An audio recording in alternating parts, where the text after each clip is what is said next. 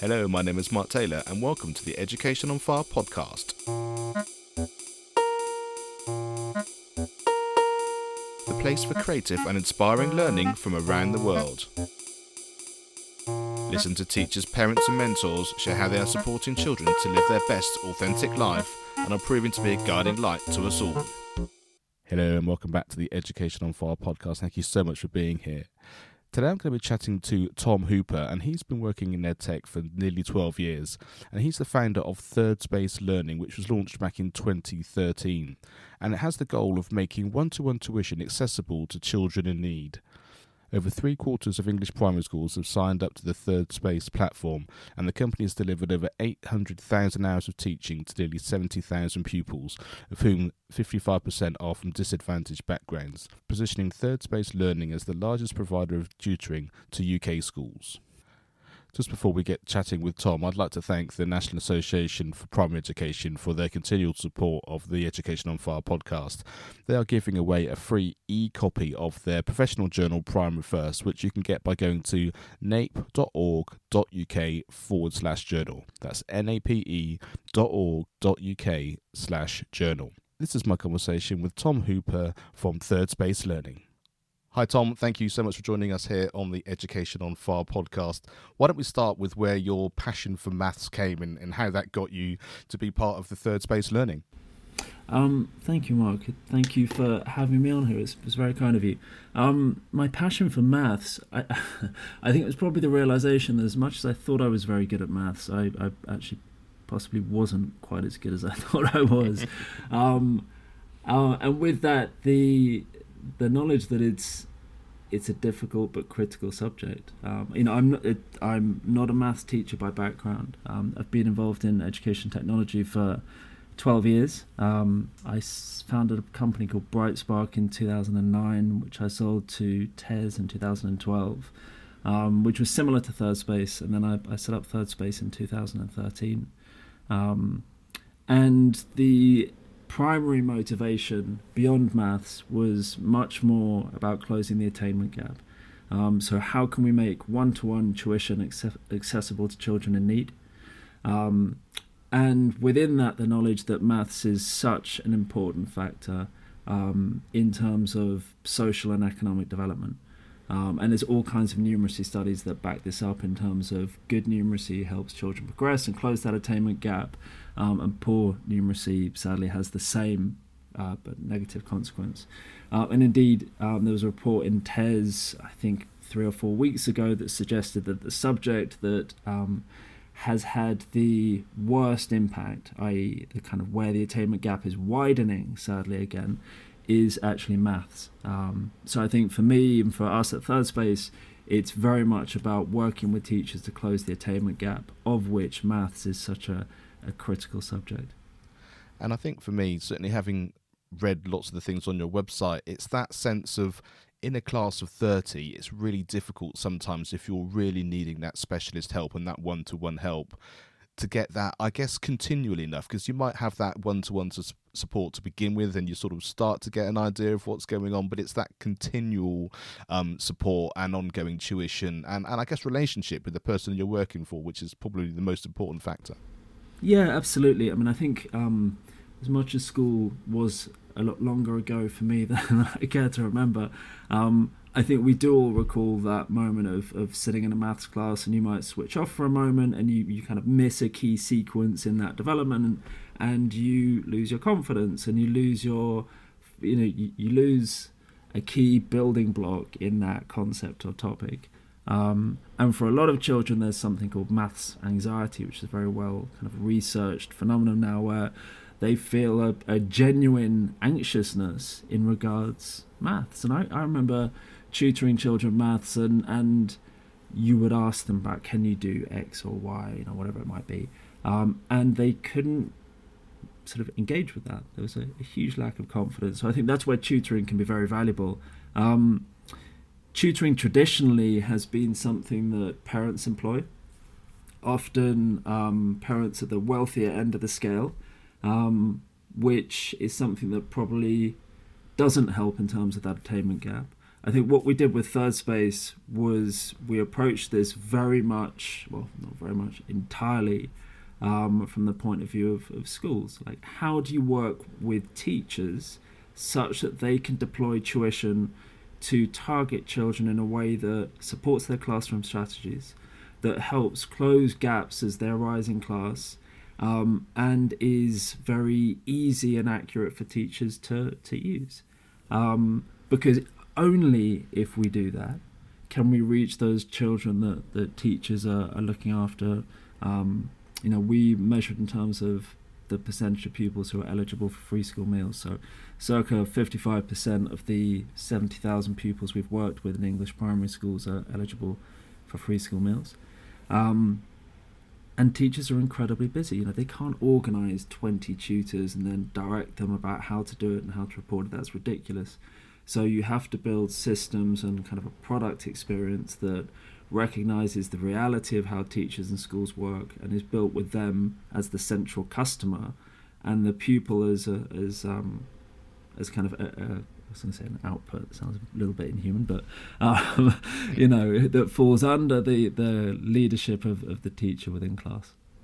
And tell us sort of practically how that can often work, because I guess as soon as you think tutor, you do think outside of school, and even if you realise you're working with schools, it might be that you're doing something sort of in the evening rather than during the day. So tell us practically how that works. Of course.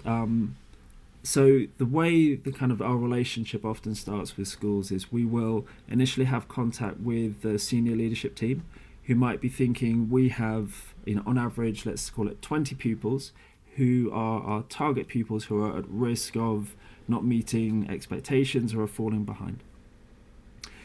They will then buy termly one-to-one programs for those pupils. So that means a weekly one-to-one session online with each student having their own tutor. So if there's 20 students, there's 20 tutors. That gets booked into the school timetable, so it's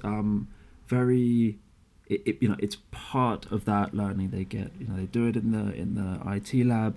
It's a key part of their intervention strategy. What then happens is the class teacher will create a profile for each child. They will pick the strand of learning, so that will either map to what the child is doing in class that term, or it could map to what they were doing last term. The child then sits a diagnostic assessment on the Third Space Learning platform to identify learning gaps from that strand of learning, and it creates a personalised learning journey throughout that term. So each week that child will cover content from our curriculum, which is about 550 lessons in it. So it's very structured, it's very transparent, it's very consistent, it's all based on the national curriculum.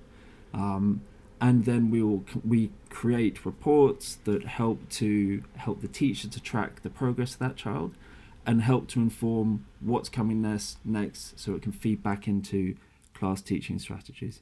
So very personalised to the child, very easy for teachers to direct, and very kind of affordable and efficient for SLT to deploy across the school for their target pupils.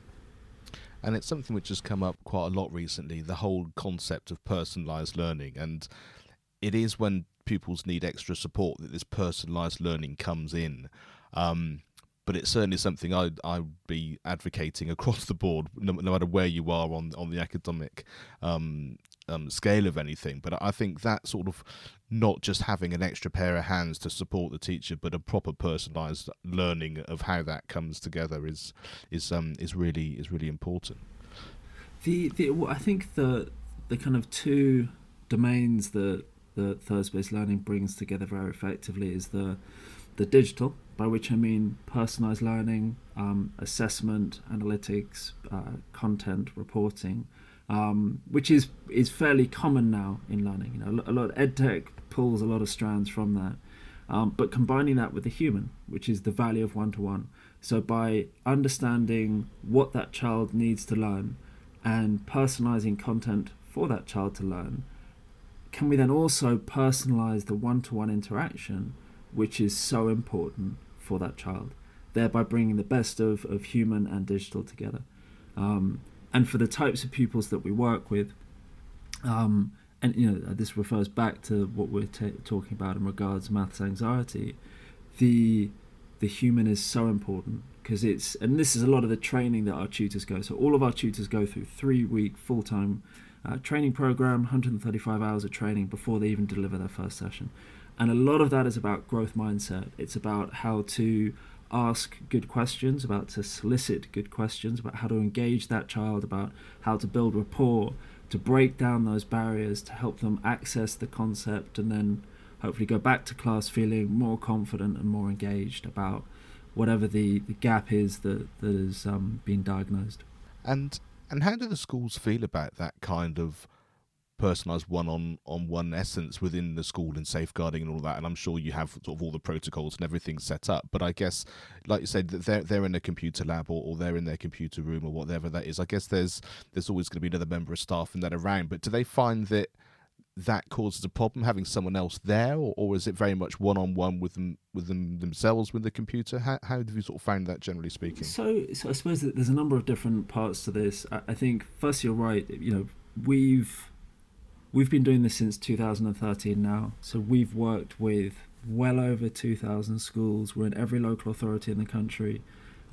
So from our point of view, we've built all the safeguarding protocols from kind of bottom up, working with leaders across the education field. We were recently confirmed or approved as a partner on the NTP, which has kind of rigorous safeguarding tests. So this has been built with online safeguarding at its heart for schools. The other part that I'd say secondly then is the online delivery actually allows for very strong safeguarding. So you can control who has access to what data. So tutors have no access to people data. We record every session. It's logged for performance and safeguarding management. Every tutor has their background checked. Every tutor is referenced. It's very, very well structured in terms of how we build in those protocols to the system itself. Third, all tutoring happens within the school environment. So as you say, there is a teacher or teaching assistant who is overseeing the live delivery of the tutoring at that end. So it's a very well structured tutor centre to school environment that we manage online. In regards to how the pupils actually receive that, the consistent feedback we get from schools, and we've delivered over 800,000 hours of teaching now into primary schools, is that this being third-space learning is very effective at building confidence for those pupils who are struggling to engage with maths, and confidence being the precursor to engagement and then building seeing their attainment improve. So the one-to-one interaction and the ability to really bring maths to life for those children is being proven to be very effective for us. And I think this is where I get excited about the way education is going forward, because there are many people who would like to wave a magic wand and the whole thing look very different. But of course, that's just not practical in any shape or form. And I think it's this amalgamation of schools being in the system that they are, with the responsibilities and the guidelines and the frameworks and the curriculum and everything that they have to do. But then, like you say, people like yourselves been able to come in and support in a way that schools aren't able to do because of time, because of other pressures.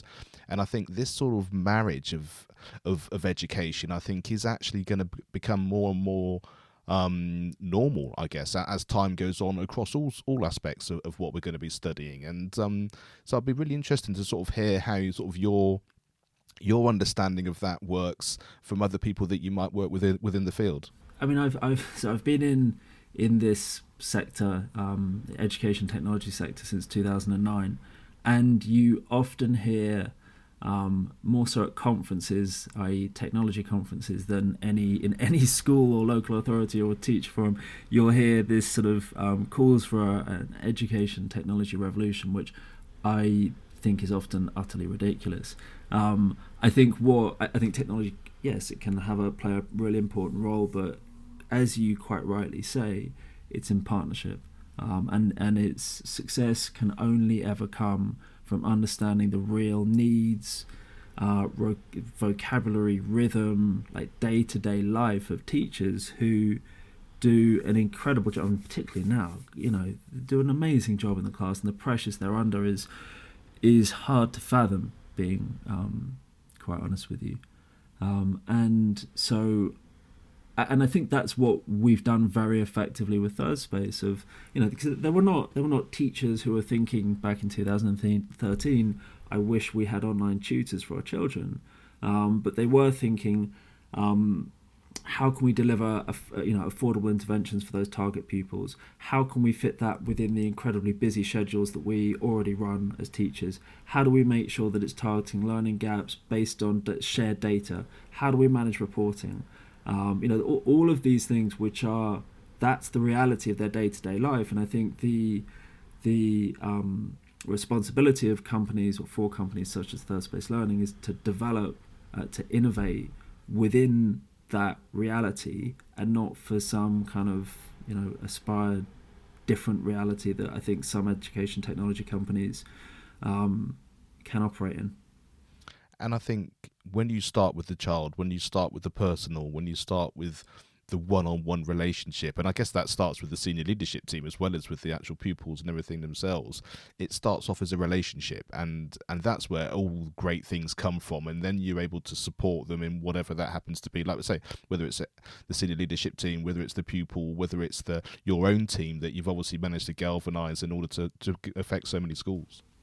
Yeah, absolutely. And I think for us, we will tend to work with schools for years. They'll rotate different pupils through each term, so we're much more of an intervention strategy that schools can deploy based on that kind of consistently arising need of which pupils need that support to help catch up, and how can that be a part of the school's wider intervention strategy. And as you say, that's all about relationships, about establishing that relationship with SLT. What is their need? How can our solution be a part of their bigger strategy? It's trying to deliver really good customer experience. So when we work with lead teacher, teaching assistants, the IT leads, how can we make it as seamless as possible? Which is, is challenging. It's difficult to deliver online live teaching within schools, within school firewalls, within school hardware and infrastructure, but we work incredibly hard to make that as good as possible and to be as open and available as possible for schools. And then of course we invest a huge amount in tutor recruitment, training and development, because ultimately it's that tutor, the experience the tutor delivers to the student that is the most important, and that then feeds back up through teacher to SLT to hopefully prove that our solution can kind of achieve the goals that they have, to help raise attainment for those target pupils. Yeah, I just thought about half a dozen questions that came to me all at once there, but I'll try and feed them through one at a time to make it easy. So let's talk with your tutor recruitment. How does that work? Where do you find people? Do they come to you? Or is it a combination of both?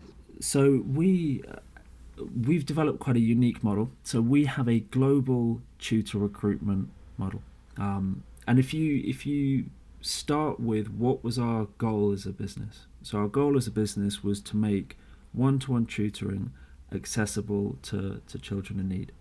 So that meant it had to be high quality, highly scalable, and affordable.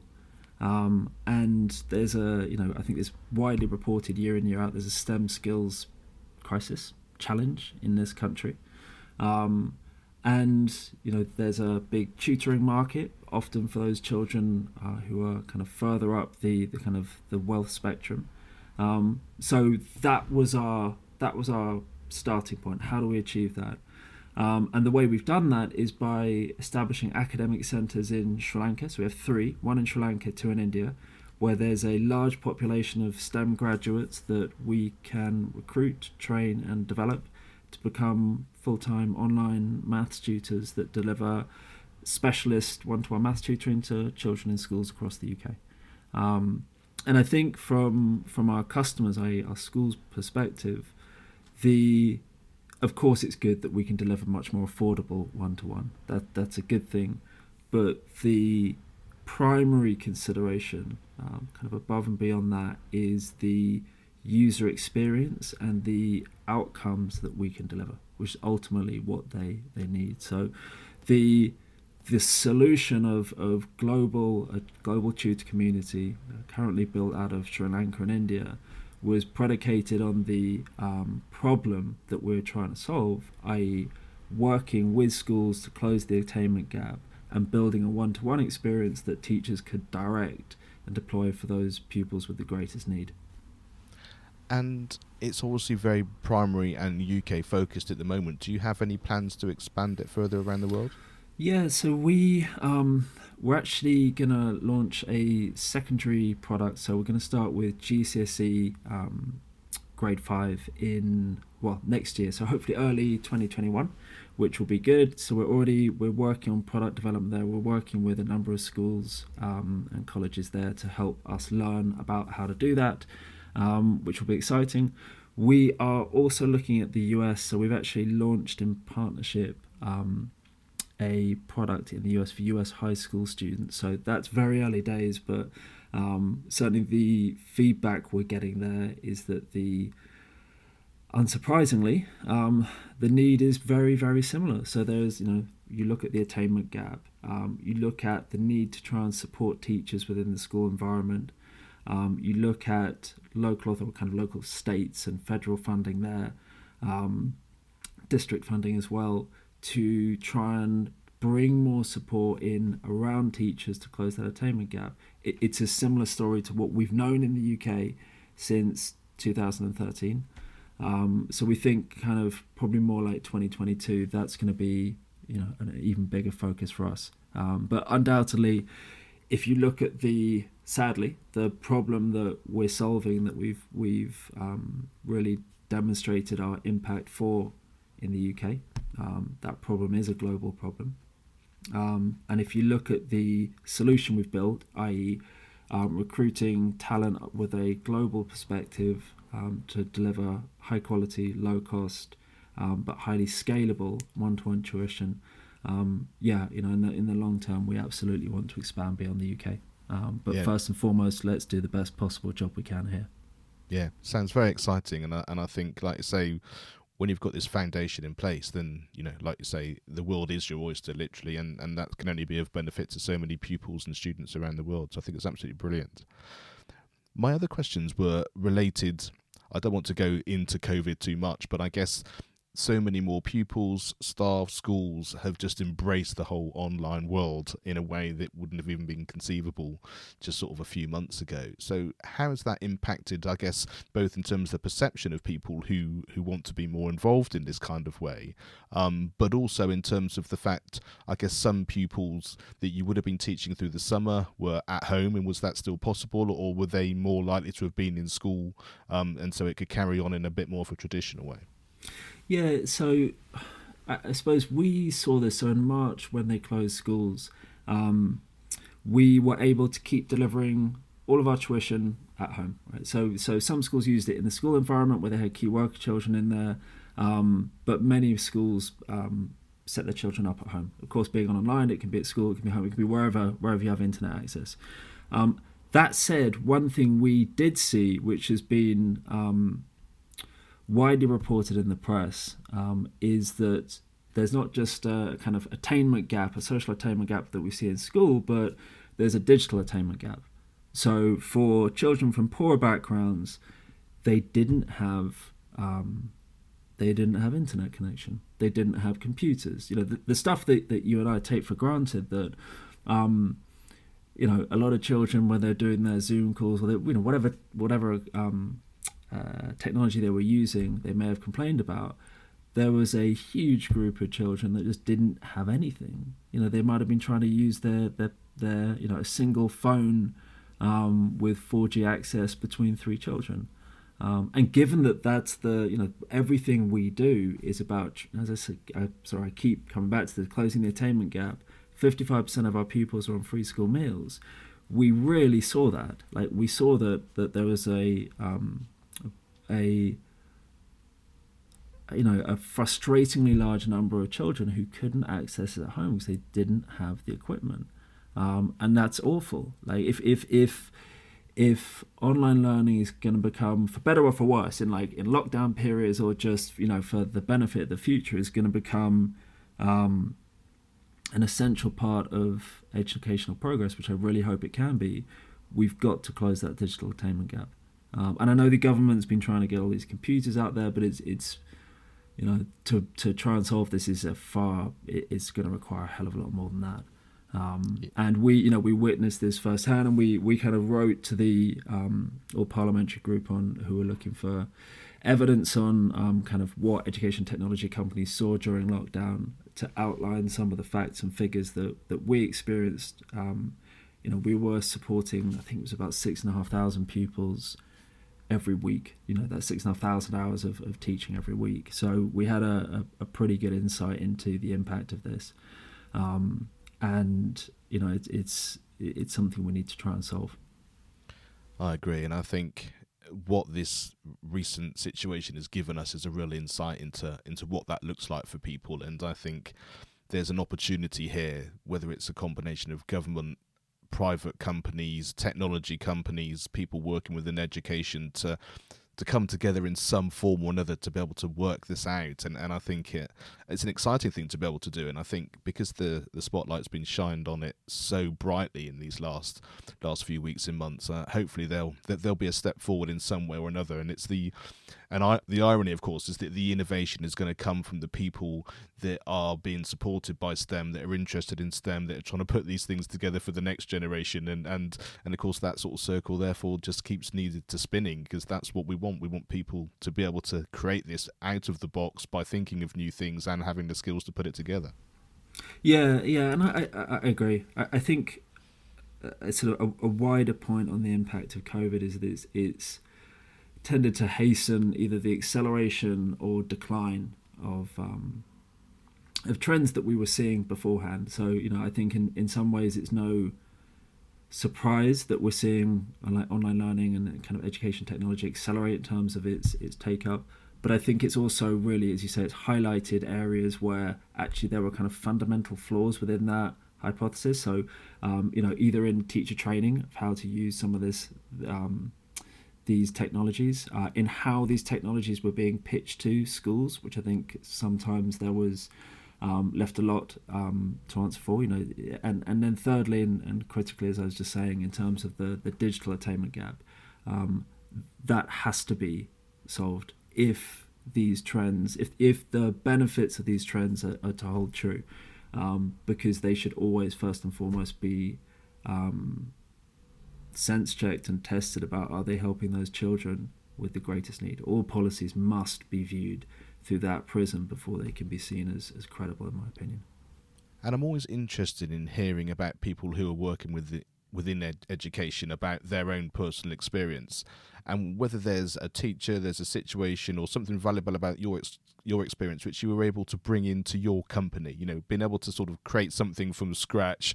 Was there some particular thing that sticks in your mind that you think that was something which I wanted to hang on to and make sure it was part of what I was able to produce? I mean, I would love to say there was. I think with hindsight, I knit some of these things together. I remember being tutored. I tried to make money tutoring and realised I was really bad at it, and it was really, really difficult.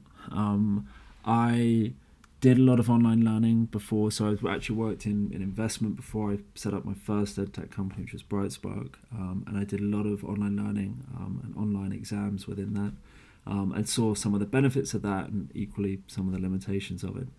I travelled a lot in India over years and years, and I knew the country well. I knew their love of education, their love of maths, their love of teaching, and I think subtly these things came together.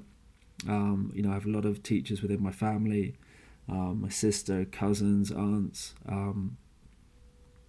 Conversations you have over years start to suddenly crystallize, and you think, wow, why aren't we doing this? There's all these people over here, highly educated, passionate about education, and there's these people here who can't access the help they need, and very simply, kind of when this started to come together, can we bring that supply and that demand, that need together, and can we do it in a way that through technology will allow the teacher to be the beating heart, the teacher to be the customer that can direct that such that it reinforces their class teaching strategies, such that it delivers the best progress for those children, such that it works as a part of the overall school intervention strategy. All stuff that there's tons of research on, but to my mind, it's common sense, really. So it's a number of strands that loosely came together to where we are today. Yeah, and I think these things are really important, because especially as you're younger, sort of either whether you're still going through school or as you're sort of starting out in your career, it's one of those things that you can only do the next thing, or you can only have that thought now, or you can only do that. And you're absolutely right. As we all get older and we look back, we see how all these things sort of tied together and sort of formed our path. But you do have to recognise them, I think. And I think it's really interesting just to hear different people's take on that and their different experiences, because then I think people listening can start to just hear, oh yeah, I remember that particular person or this situation or that experience that I had, which wasn't even necessarily something you were trying to do. It just happened to be part of your life, which suddenly just opens a door, gives you an insight into something. And I think just being aware that life works a lot more like that than you think, than just a question of going from school to university to this to that to job or whatever, I think is a key factor. Yeah, I support that. I agree. And what was the best piece of advice you've ever been given, and do you remember who gave it to you? I think so. To pick up on the point you just made before this, that I think the best piece of advice, and I say this actually, I'll say it more specifically to kind of startup world and building a business, and this is advice I've received from teammates, investors, from myself realizing mistakes I've made, and this kind of paraphrase a point. Always make sure that what you're doing kind of comes from the self.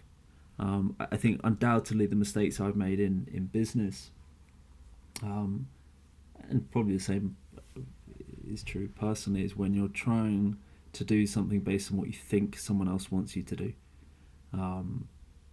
which is never a good situation to be in. I think being able to speak from the heart, better to be wrong on that basis than trying to say what you think someone else wants you to do. Absolutely, I think that's really well put, and I love the fact that so often we end up in this kind of conversation here on the podcast, even when we're starting with interventions in maths and all that kind of thing. It's I guess it's what we did start with, which is the one-on-one personalised learning, and that comes in so many different factors. So let's just finish off with, is there a resource which has had a big impact on your life? And it could be a song, it could be a video, it could be a book, could it be a bit of learning you did, just something which you just always think back and go, yeah, that's something which has really helped me out. Family, probably. I've got two parents. that's no surprise. My parents and my brother and sister are all they're all entrepreneurs. So I grew up in a house of entrepreneurs, and that experience, both explicit and implicit, of the highs and lows of that, has stood me in very good stead. And just over the years, talking through that, understanding that, more recently and more explicitly talking through the highs and lows of building Third Space, has been kind of an incredible resource to your question for me to pull on. Of course, there's other resources. I listen to a lot of podcasts for what it's worth. I try and listen to an education podcast every day to try and keep me up to date on what's happening. But if I think of the long term, family and the conversations I've been able to have with them to help fall back on, either test my thinking in good times or fall back on in hard times. Yeah, I love that. What a great way to finish off. So, well, Tom, thank you so much for sharing all those insights and understanding. And, well, as we know, you're helping thousands and thousands of people already around the UK. But for those people listening who want to find out more and get involved, tell them where they can go and find out. So please go to thirdspacelearning.com, where you can find out everything there is to know about us. If you are a primary school leader or indeed a secondary school leader, book a demo and we will take you through everything we do and how we do it and so on and so forth. And you can follow us on at Third Space Tweet, or I think it's facebook.com/thirdspacelearning. Fantastic, and we'll have links to all of these things on the show notes of this podcast. So if you're not sure where to go or where that is, if you go to educationonfire.com and then in the search bar just put Third Space Learning, all of that information will pop up. So Tom, thank you so much for sharing all of this, as I said. But also, I think more importantly, it's always lovely to hear the voice and the philosophy and the understanding behind the people who set these things up, and I think that really gives it that human one-to-one feeling, which like I said is the bedrock of really of what you're doing, and thanks very much for being here sharing that. Mark, you're kind. Thank you for inviting me. Thanks for listening to the Education on Fire podcast. For more information of each episode and to get in touch, go to educationonfire.com. Education is not the filling of a pail, but the lighting of a fire.